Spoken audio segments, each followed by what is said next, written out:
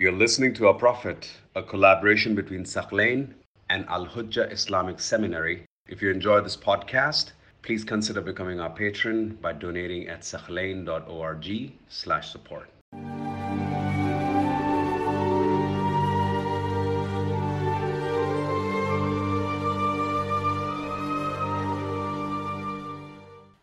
In our discussion tonight, we'll be examining the biography of Safiyya bint Huyayy. Safiyya was one of the wives of the Prophet ﷺ. Safiyya was born in this city of Medina, and she comes from the tribe of Banu Nadir. Banu Nadir was one of the main three Jewish tribes around the city of Medina. And so she was the daughter of Huyayy ibn Akhtab. Safiyya bint Huyayy. Her father was Huyayy ibn Akhtab. Huyayy was one of the chiefs of this tribe. So he was a very important figure in that Jewish tribe, the leader of that Jewish tribe. Now this tribe, Banu Nadir, they come from Bani Israel. So they are from the progeny of Lawi, the son of Yaqub alayhi salam. Prophet Yaqub had many sons. Yusuf alayhi salam is one of his sons. He had one son by the name of Lawi. So the tribe of Banu Nadir, their ancestry goes back to Lawi, the son of Yaqub. And then after that, it also goes through Harun alayhi salam. Because Prophet Musa and Harun, they come from the Bani Israel. They are from the descendants of Yaqub alayhi salam. So Banu Nadir, they trace back their lineage and ancestry to Harun, the brother of Musa alayhi salam. So they come from the children of Harun. Her mother was called Barra. She was the daughter of Samuel, which is Samuel in English. His name was Samuel. And he came from the tribe of Banu Qurayza. So from her father's side, she came from the tribe of who? Banu Qurayza, from her father's. From her father's side, she came from the tribe of Banu Nadir.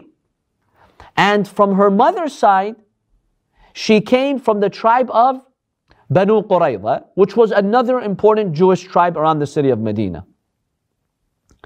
She was initially the wife of a man called Salam ibn Mashkam al-Yahudi. She was married to him in her teenage years. At the time, girls would marry at a young age. It was common. I'm sorry, which wife? What number in terms of marriage was this wife to Muhammad? This was one of the later wives that the Prophet married in the year 7th of the Hijrah. So maybe she was, number... maybe 8 or 9. Okay. Yeah, maybe 8th wife of the Prophet or the 9th wife of the Prophet, somewhere along those lines. So yeah, he had other wives before her. Yeah, he had married a number of wives before her. So she was previously married to Salam ibn Mashkam, and then after a while they separated. Then another man by the name of Kanana ibn Rabi', he married her. Assalamu alaikum. Kanana ibn Rabi', he married her. He was known to be a brave horseman and also a famous poet. Now Safiyya says her father, Huyayy, and her uncle, they loved her dearly. She was very special in her family. Now the Prophet ﷺ had made an agreement with the tribe of Banu Nadir to live peacefully and not conspire and not to collaborate with the enemy. He signed a document with the Jews of Medina that, let's live peacefully. I don't advocate for your destruction, and you don't advocate for my destruction. I don't conspire against you, you don't conspire against us. Okay? They made a deal. Well, then in the year 7 of the Hijrah, after the peace treaty of Hudaybiyah, with the instigation of her father, Huyayy. Huyayy was an evil man. He was the chief mobilizer against the Prophet and the Muslims. Very evil man. They conspired with the Ahzab, the Arab tribes, against the Prophet. For instance, Quraysh, the tribe of Ghatafan, other tribes, they conspired. Huyayy convinced the Jews, let's go and side with the Prophet's enemies. And because we live around Medina, we know the logistics of Medina, we know the weak spots. We'll teach the pagans how to come and enter, strike, and kill the Prophet and kill the Muslims. Now that was treason. The Prophet made a document with you that you live as one community, citizens of Medina. He respects you as Jews, you respect them as Muslims. If you conspire with the enemy and you try to kill Muslims, that's treason. So Huyayy convinced the Jewish tribe of Banu Nadir to commit treason. So they communicated with the enemy tribes, with the Arab tribes, and they said, we'll work with you to show you how you can make a surprise attack on Medina and kill the Prophet and the Muslims. Unfortunately, that's what happened. The Prophet is informed of this plot. Ya Rasulullah, these Jewish tribes that you made a covenant with, a treaty with, they've broken the treaty. They've committed treason and they're collaborating with the enemy to kill Muslims. So the Prophet says, let's go to Khaybar. Khaybar was their fort. The fort of Banu Nadir was called Khaybar. It was an important fort in the Arabian Peninsula. We'll talk about the events of Khaybar when we get to that year. But right now, our focus is Safiyya. So the Prophet goes there and he confronts them. He tells them, O Jewish tribe of Banu Nadir, we had an agreement. You guys came to me and you said, let's sign a document to live peacefully in Medina. I've honored my side. Why did you break it? Instead of apologizing and saying it's a mistake, we'll not do that again, the Prophet would have given them another chance. They became arrogant. They started attacking the Prophet verbally, insulting the Prophet, and saying that we'll never be friends with you Muslims and we'll try to kill you. Why did they hate the Muslims so much? Hatred. Because they wanted the last Prophet to be from them. The Messiah, supposedly. Yeah, they wanted that last Prophet, Messiah, to be from a Jewish tribe. When he came from an Arab tribe, they resented that. Jealousy, arrogance. So they resisted and they revealed their intent to fight. So a battle ensues at Khaybar. It's called the Battle of Khaybar. And with the courage and help of Imam Ali ibn Abi Talib alayhi salam, Muslims achieve victory at the Battle of Khaybar. When Imam Ali goes single-handedly, he lifts the gate of Khaybar, he breaks it, and he enters and he fights their warriors. He fights their warriors like Marhab and others, and then he enters the gate. We'll examine the details of this incident later, inshallah. So Muslims achieve victory. The husband of Safiyya, remember Kanana, her second husband that she had remarried, he's killed in this battle. He's one of the fighters in this battle, so he's killed. Now, after the battle was over and the Muslims became victorious, the Muslims took the spoils of the war. And during the rules of war at the time, the women and the children who would be enslaved and taken as captives, they would be among the spoils of war that the Muslims would also get. We examined that in our previous classes. Is this just? Is this not just? Why did this happen? We've already had that discussion. So Safiyya is taken as a captive. Then she's given to the Prophet sallallahu alaihi wasallam. Then the Prophet marries her. Some reports indicate she was 17 years old on this day. At the day of Khaybar, when the Prophet married her, she was 17 years old.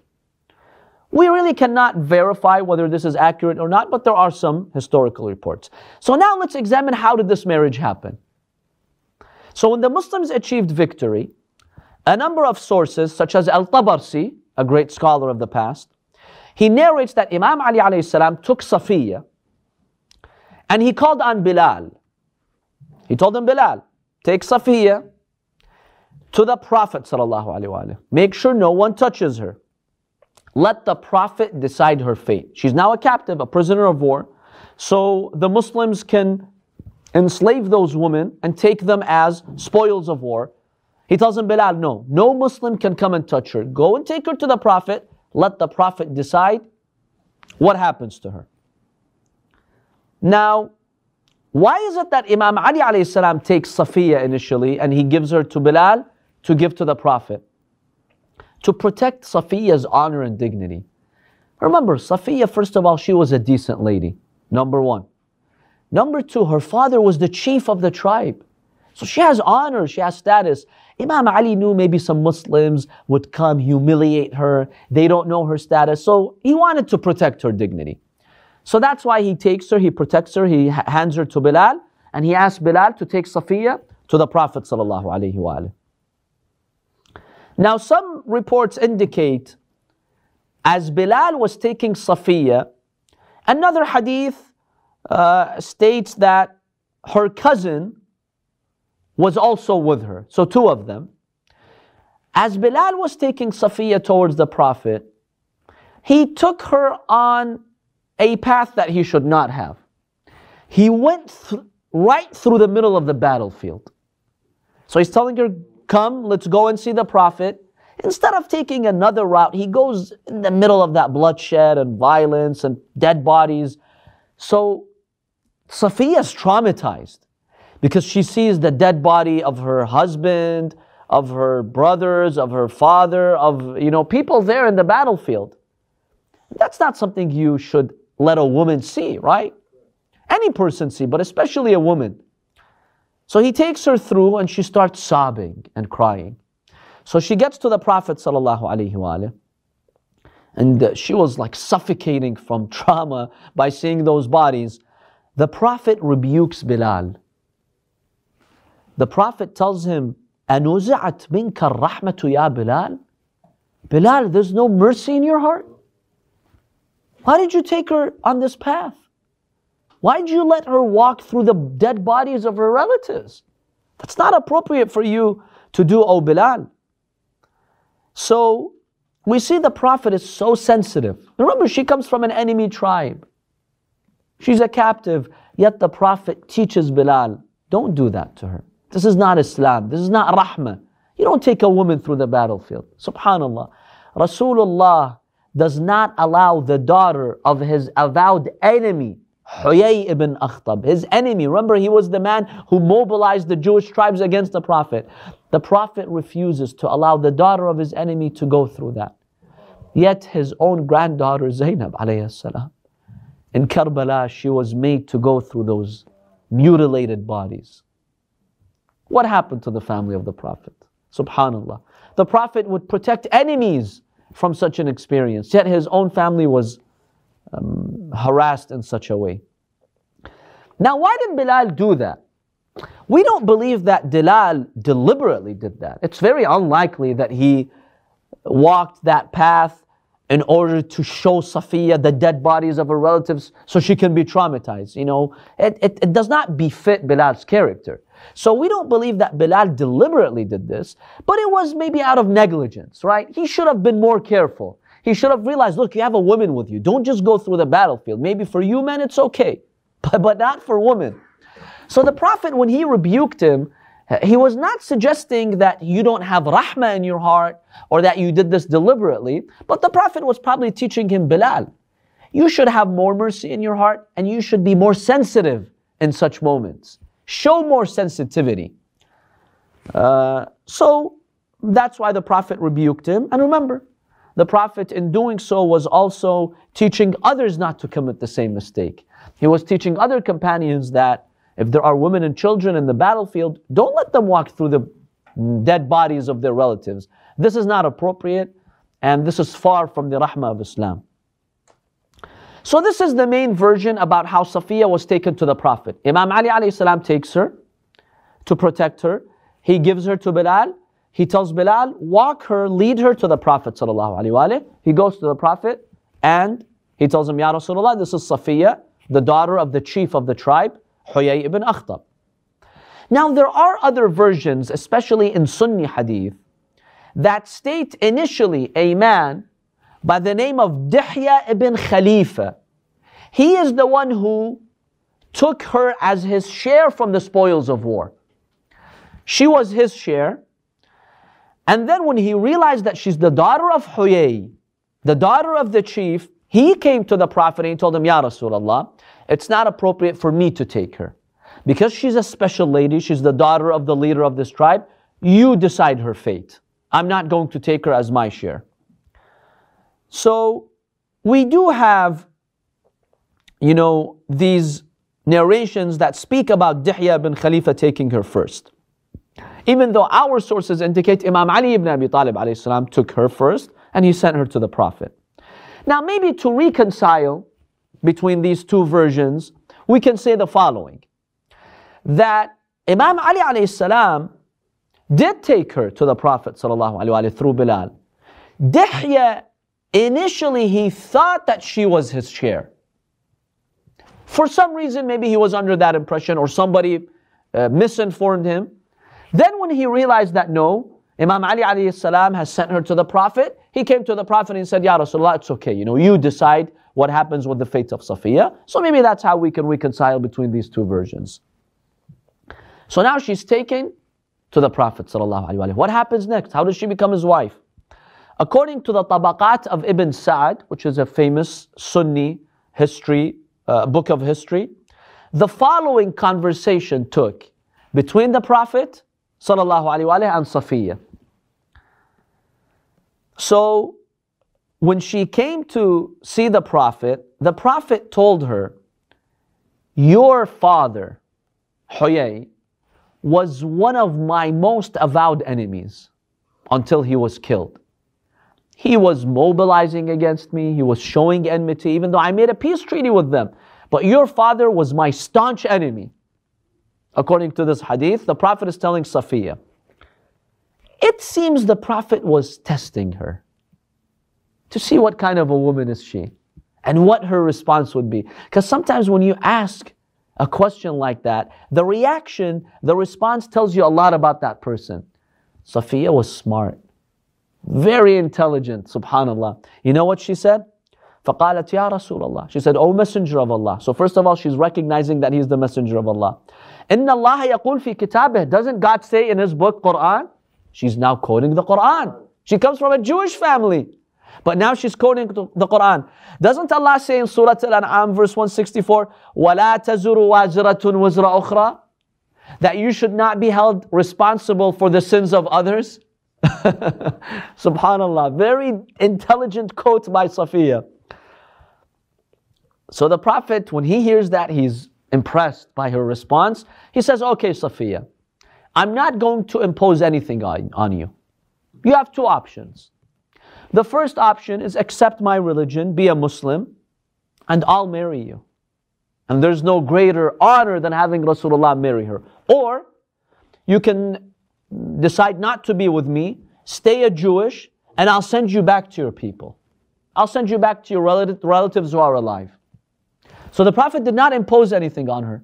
Remember, she's a captive. According to the legal, laws of the time, the Prophet could have imposed anything on her. She is now a captive, an enslaved woman. She has no right to demand herself to be free, according to the legal details of law at the time. But the Prophet gives her that option. He tells her, if you stay with me and become a Muslim, I'm willing to marry you. Otherwise, I can send you back to your family. So, ikhtari, you choose. What does she choose? Mary. She said, Ya Rasulullah, لَقَدْ هَوَيْتُ الْإِسْلَامِ. Ya Rasulullah, I'm genuinely interested in Islam. I love Islam. وَصَدَّقْتُ بِكَ قَبْلَ أَن تَدْعُونِي. I've believed in you before you ask me to believe. I've already believed in you. Then she says, Ya Rasulullah, let's look at my options. Why would I go back to my tribe or family? My father killed. My husband killed, brothers killed. Why would I go back? Of course I'll choose you and to stay with you. وَخَيَّرْتَنِي الْكُفْرَ وَالْإِسْلَامِ. And you're giving me the option to become a Muslim, a believer in God, or to stay in disbelief and kufr. فَاللَّهُ وَرَسُولُهُ أَحَبُّ إِلَيَّ. I prefer to stay with Allah and the Prophet. So I will take that as opposed to you liberating me, freeing me, and sending me back to my relatives. No, I'd rather stay with you here as a slave than to go back to my tribe as a free person. Look at her iman. Look at her commitment. So the Prophet ﷺ said, okay, in that case, I will marry you. By the way, there's an interesting point here when the Prophet brings up her father, Huyayy.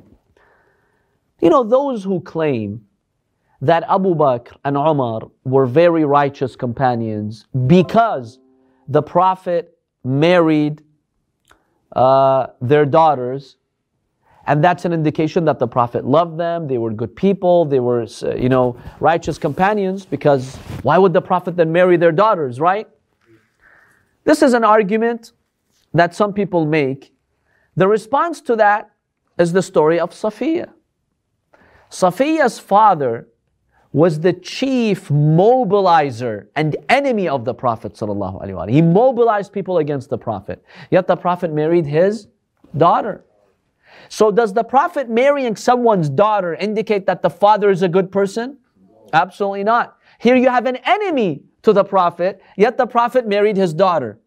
So no one can make the argument that if the Prophet married the daughter of X companion or Y companion, then because of that they're good people. Or the Prophet was making a statement that I approve of you guys, you are good people. That in itself is not evidence. And the reason why that's not evidence is because we have another example. The Prophet marrying Safiyya, even though her father was a disbeliever. Not only was he a disbeliever, he was a staunch enemy to the Prophet. Yes? But if you use this justification, doesn't it say that the woman herself, she's good? Like Aisha, Hafsa. We're not talking about the woman herself. We're just stating that if someone says, this companion is righteous because the Prophet married his daughter, we tell him there's no such thing. Because the Prophet can marry the daughter of a bad person. It has happened. And remember, we have two examples. This, Huyayy, and another one. Habiba, Abu Sufyan. When Abu Sufyan was a mushrik and he was an enemy of to the Prophet married his daughter. So just because the Prophet marries a person doesn't mean the father is a good person. We want to rule that out. Now, whether she's a good person or not, that's another discussion. So, from this angle, I wanted to bring this analogy. Because there are people who use this argument. Yeah, the Prophet wanted to, embrace them and show that they're really righteous, and so he married their daughters. No, there's no such argument. The Prophet married daughters of disbelievers. Irrelevant.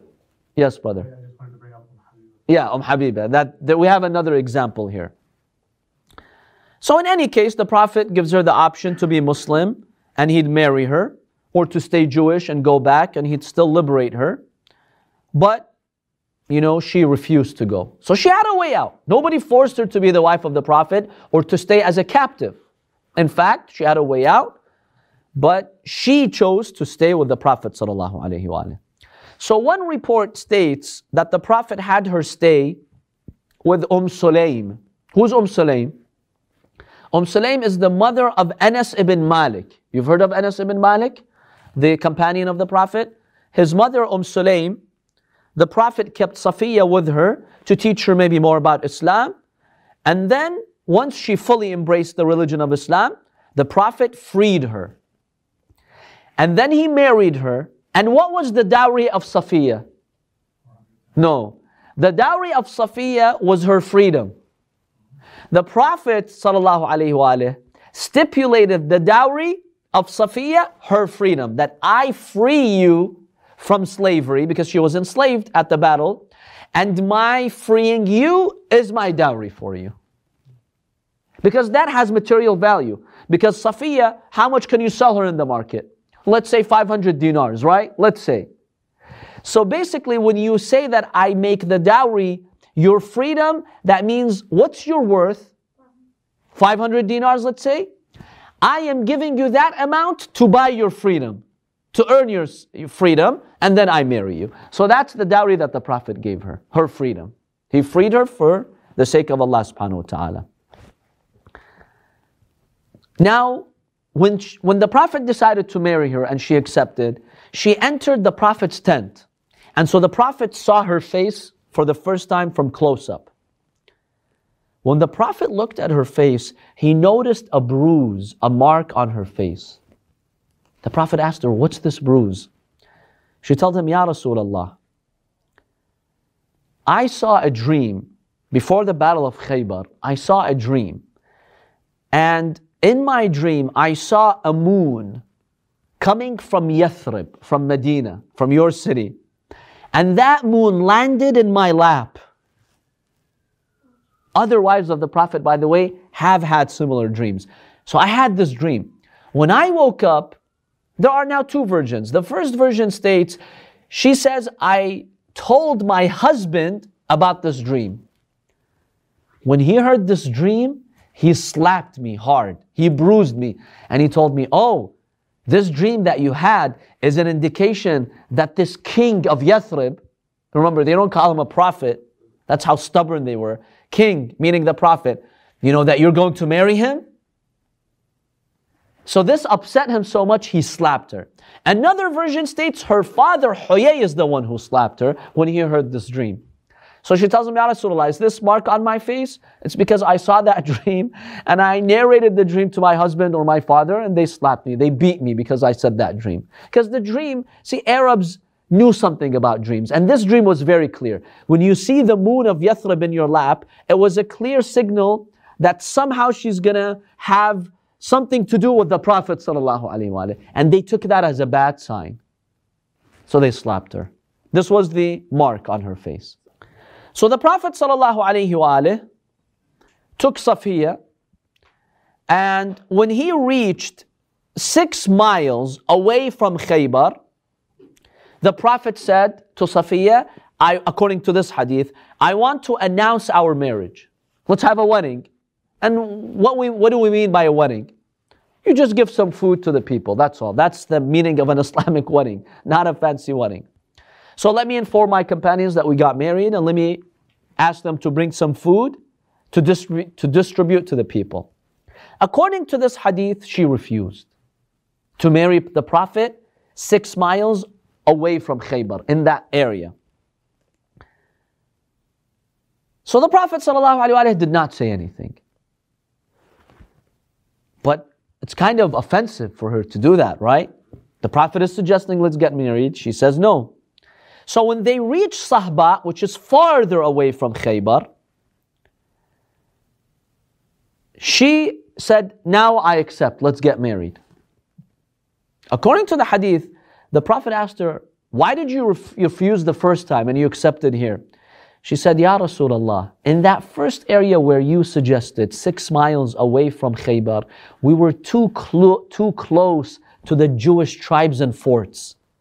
I was concerned maybe an enemy could hurt you. So I was not comfortable having the wedding there. But now that we're far away and we're in safe territory, let's have the wedding, because I'm concerned about your safety. Subhanallah. Look at the iman of Safiyya. When the Prophet heard that from her, she really became big in his eyes. And he says, that's amazing, Safiyya, that you think of my safety. So she wanted this to take place in an area away from enemy zone. And subhanAllah, she comes from those tribes, but she had a lot of faith in the Prophet ﷺ. So the Prophet says, okay, let's invite the Muslims. 3 days the Prophet would distribute food. There was no meat because, difficult conditions right after the battle. Only some dates and some other foods, simple foods, were distributed for 3 days. And this was basically the wedding of the Prophet ﷺ. And then the Prophet announced that this is my wife, and everyone started to call her al-Mu'mineen, that this is a new wife of the Holy Prophet ﷺ. Some sources indicate that she had a lot of respect for the Prophet when they were heading back from Khaybar to Medina. So this hadith states that when the Prophet wanted to leave with Safiyya, going back to Medina, he brought his camel and he tried to help Safiyya mount on the camel. She's now his wife. So the Prophet extended his leg so she can mount on his leg and ride the camel. She felt embarrassed stepping on the leg and on the leg of the Prophet. So instead of stepping on the leg of the Prophet with her feet, she put her knees on the Prophet's leg to try to mount the camel. That was a way of showing respect to the Prophet. I can't put my feet on your legs. I just cannot do that. But if I have to get up on the camel and you're my husband, no one else can help me get up, mount the camel, then I'll put my knees on your leg. That makes it more appropriate. So we do have examples of her showing a lot of respect to the Prophet ﷺ.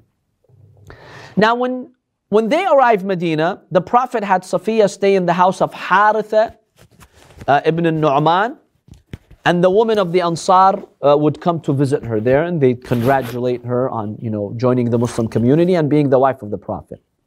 Quick question. Why did the Prophet marry Safiyya? Because we've examined in previous lessons that the Prophet would not marry a woman out of desire. There was a noble goal. What are some reasons the Prophet married Safiyya? To show that the hate isn't personal. So number one, to promote the spirit of interfaith. See, the Jews of Khaybar, they had committed treason. They violated the treaty with the Prophet. And so the Muslims viewed Jews unfavorably. And so Muslims were now driven by hatred towards the Jews because of what they did. So the Prophet ﷺ did not want the Muslims to hate all Jews. Okay, this tribe was a bad tribe, but it doesn't mean all Jewish people are bad. No, you have a lot of decent Jewish people. So to promote that spirit of interfaith, the Prophet married Safiyya, who comes from a Jewish tribe, to tell Muslims, don't take it personally. Safiyya, who comes from a Jewish background, is now my wife. So don't be driven by hatred towards the Jews. No, we still respect Jews who are decent. That's number one. Number two, the Prophet was making an alliance with the Jewish tribes. Okay, those at Khaybar were killed, but there were other Jewish tribes. The Prophet was sending them a signal, look, I'm not here to fight. I married a woman from a Jewish background. Let's coexist.